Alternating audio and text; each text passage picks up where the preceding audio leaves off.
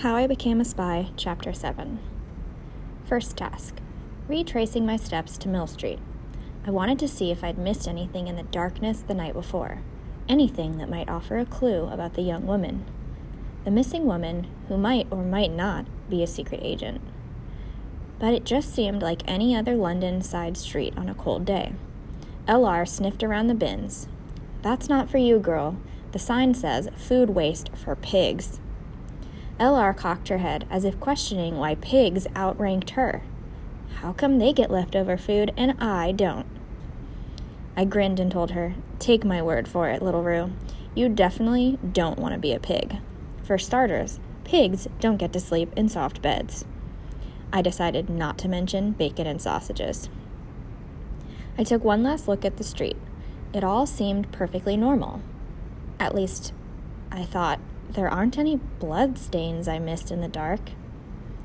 Then I headed over to the next block, closer to Hanover Square, to look at the incident site. The bomb had missed most of the buildings, though one wall of a shop had been blasted away. I stopped to watch crews check for unexploded bombs and shovel debris off the road. A hand landed on my shoulder. I whirled around to find Constable George Morton. "You're awfully jumpy, Bertie," he said. "These new bombing raids making you nervous, are they?" I moved away a few steps, but LR tackled George with glee, jumping up on his trouser legs, snuffling and wagging her tail. For some reason, he was one of her favorites. "You startled me is all. Where's Jimmy?" "Jimmy? He's off today," George said shortly. "We don't always work together, and thank goodness for that." "I thought you were friends." George shook his head and looked away. Oh, never mind. How could anyone not like Jimmy? But then, George wasn't the friendly sort. His bark is worse than his bite, Dad told me once. I remember him as a cheery, eager constable. He loved to dance and was popular with his mates. He left the force to enlist, but after Dunkirk in 1940, what happened there? George was on the beach, waiting to be evacuated when his right cheek was blown away by shrapnel. Dad had explained. He's still bitter. I just hope he doesn't let that bitterness eat him up from the inside out. I knew George didn't go with Jimmy and the others to Saturday night dances. Instead, he usually took an extra shift on at the reception desk, where he'd sit bent over a book, his hand half hiding his scars. Now, the young constable brought his face close to mine. "Want a better look? Is this close enough for you?" "Sorry, I didn't mean to stare," I mumbled. "I just wondered. Does it still hurt?" "Oh, leave me alone, Bertie," he spat. "Where are you off to anyway? Going to chase your mysterious woman?" No, I'm heading to Grosvenor Square," I said, "just to look around. I hear it's really busy there now, with lots of American soldiers and jeeps." "Preparing for the invasion, I guess," George said. He looked at the wreckage before us.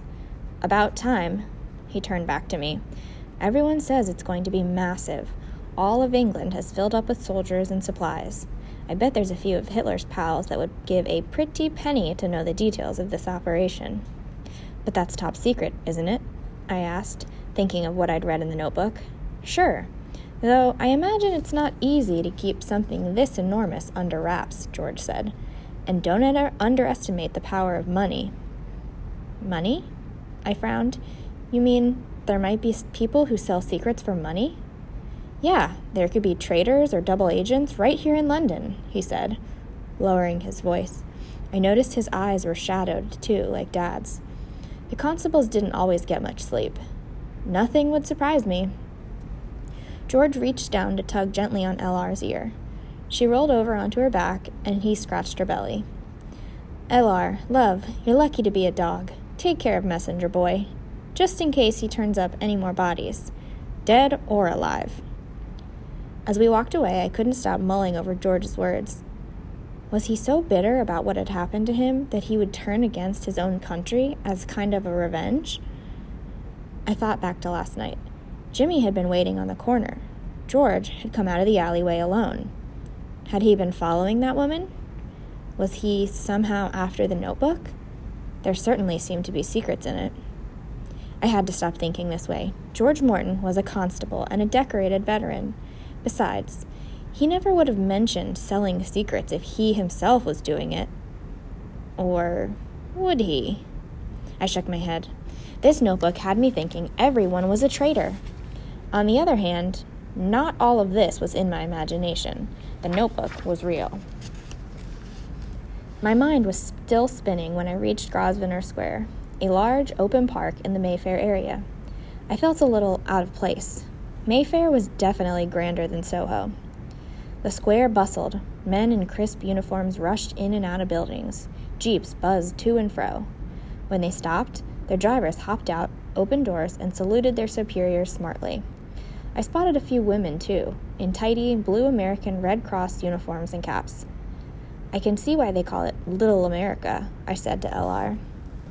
We walked around for a while, then I found an empty bench on the north side of the park. I see lots of military folk, but not many civilians, or families with children, and definitely no mysterious American girl in a dark blue coat. L.R. stuck out her pink tongue and plunked down across my shoes. I sat on my hands for a while to keep them warm. Everyone else seemed too busy to sit, especially when it was so gray and gloomy out. I noticed just one man on a nearby bench. He wore a black coat, and I couldn't see his face, since his head was buried in his newspaper. I remember this one Sherlock Holmes story Will told me about, where he says he's not sure if he's after something real or just the will-o'-the-wisp, I told L.R. Maybe that girl was a ghostly apparition, a figment of my imagination. No, I had evidence, the notebook. The girl was real, but it was stupid to think I could find her again right away, even though she's headed in this direction. Maybe she lived somewhere near here, or maybe she was a visitor staying at a hotel. Did tourists visit London in wartime? I don't think so.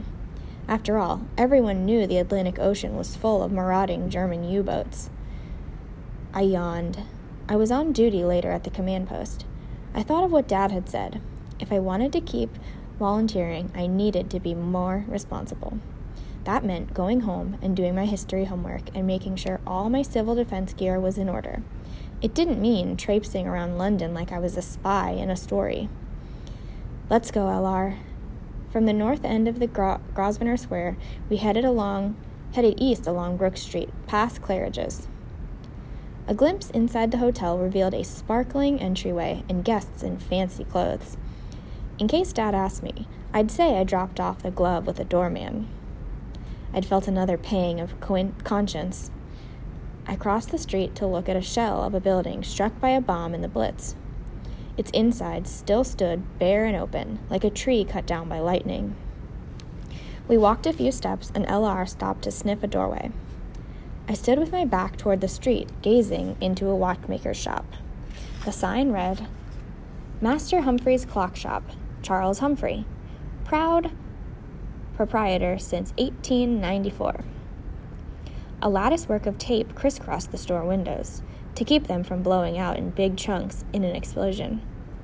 But enough space had been left that you could see a dazzling display of antique timepieces. I peered inside. An older man with a cane and a shock of white hair waved as he dusted a display. I smiled. He gestured to the tape and shrugged as if to say, "No matter what, I'm keeping my shop open." He moved away, but I kept looking at the watches. I loved how their faces shone like moons against their gold settings. Then, all at once, I felt a strange prickling against the back of my neck. In an next instant, a sudden movement reflected in the glass caught my eye. I heard footsteps. I froze, keeping my gaze on the window. The light captured the reflection of a man passing close behind me. He wore a black wool coat. His hands were stuck deep in his pockets. A newspaper was tucked under one arm. He had dark hair and wore no hat.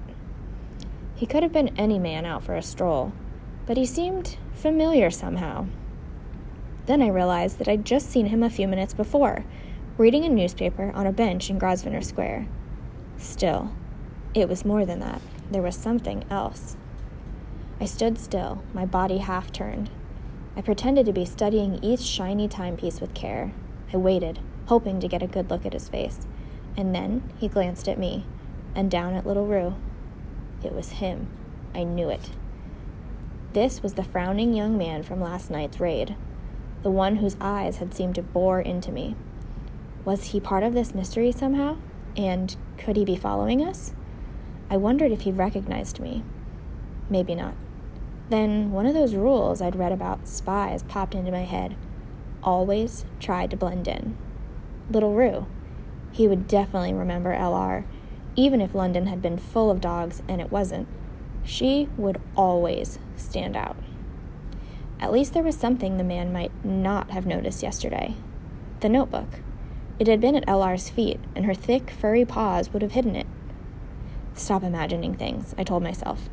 First, I'd been concocting theories about George. Now I was making conjectures about a total stranger. I had no evidence he had anything to do with the American girl or the woman on Mill Street. Yes, he'd come along Maddox Street a few minutes after the girl had rushed off. He might have been following her. It was even possible that he'd come out of Mill Street. It's just a coincidence, I told myself. And at first, I thought it was. Little Rue and I kept walking. I didn't see the man for a few blocks. But then, near Hanover Square, I had that prickly sensation again and glanced over my shoulder. And there he was, across the street, behind me. My stomach fluttered. I felt a little queasy. Somehow, without my noticing, the man had stopped. Had he waited for me to catch up so he could get behind me? I tugged at LR's lead and set off again, slowly now. I tried to piece the puzzle together in my mind and think how this man might fit into it. George had said there might be people willing to sell secrets to the Germans here. Even in London, there might be double agents. Secrets. Secrets that might be hidden in code in the notebook. I wasn't sure how secret agents worked, but maybe the notebook contained important information. My mind raced. Maybe the man had spotted the American girl and the young woman together, and now he was after the notebook. What if he'd knocked down the young woman? When he discovered she wasn't carrying the notebook, he might have set off after the girl. She'd been running towards Grosvenor Square. Maybe, like me, he'd gone there today, hoping to find her. Or maybe, I thought, it's all in my head. Even so, it probably wasn't a good idea to go straight home. Not until I was sure he wasn't following me. I decided to wander somewhere else, keeping to crowded streets. It would be good to have a destination in mind, though.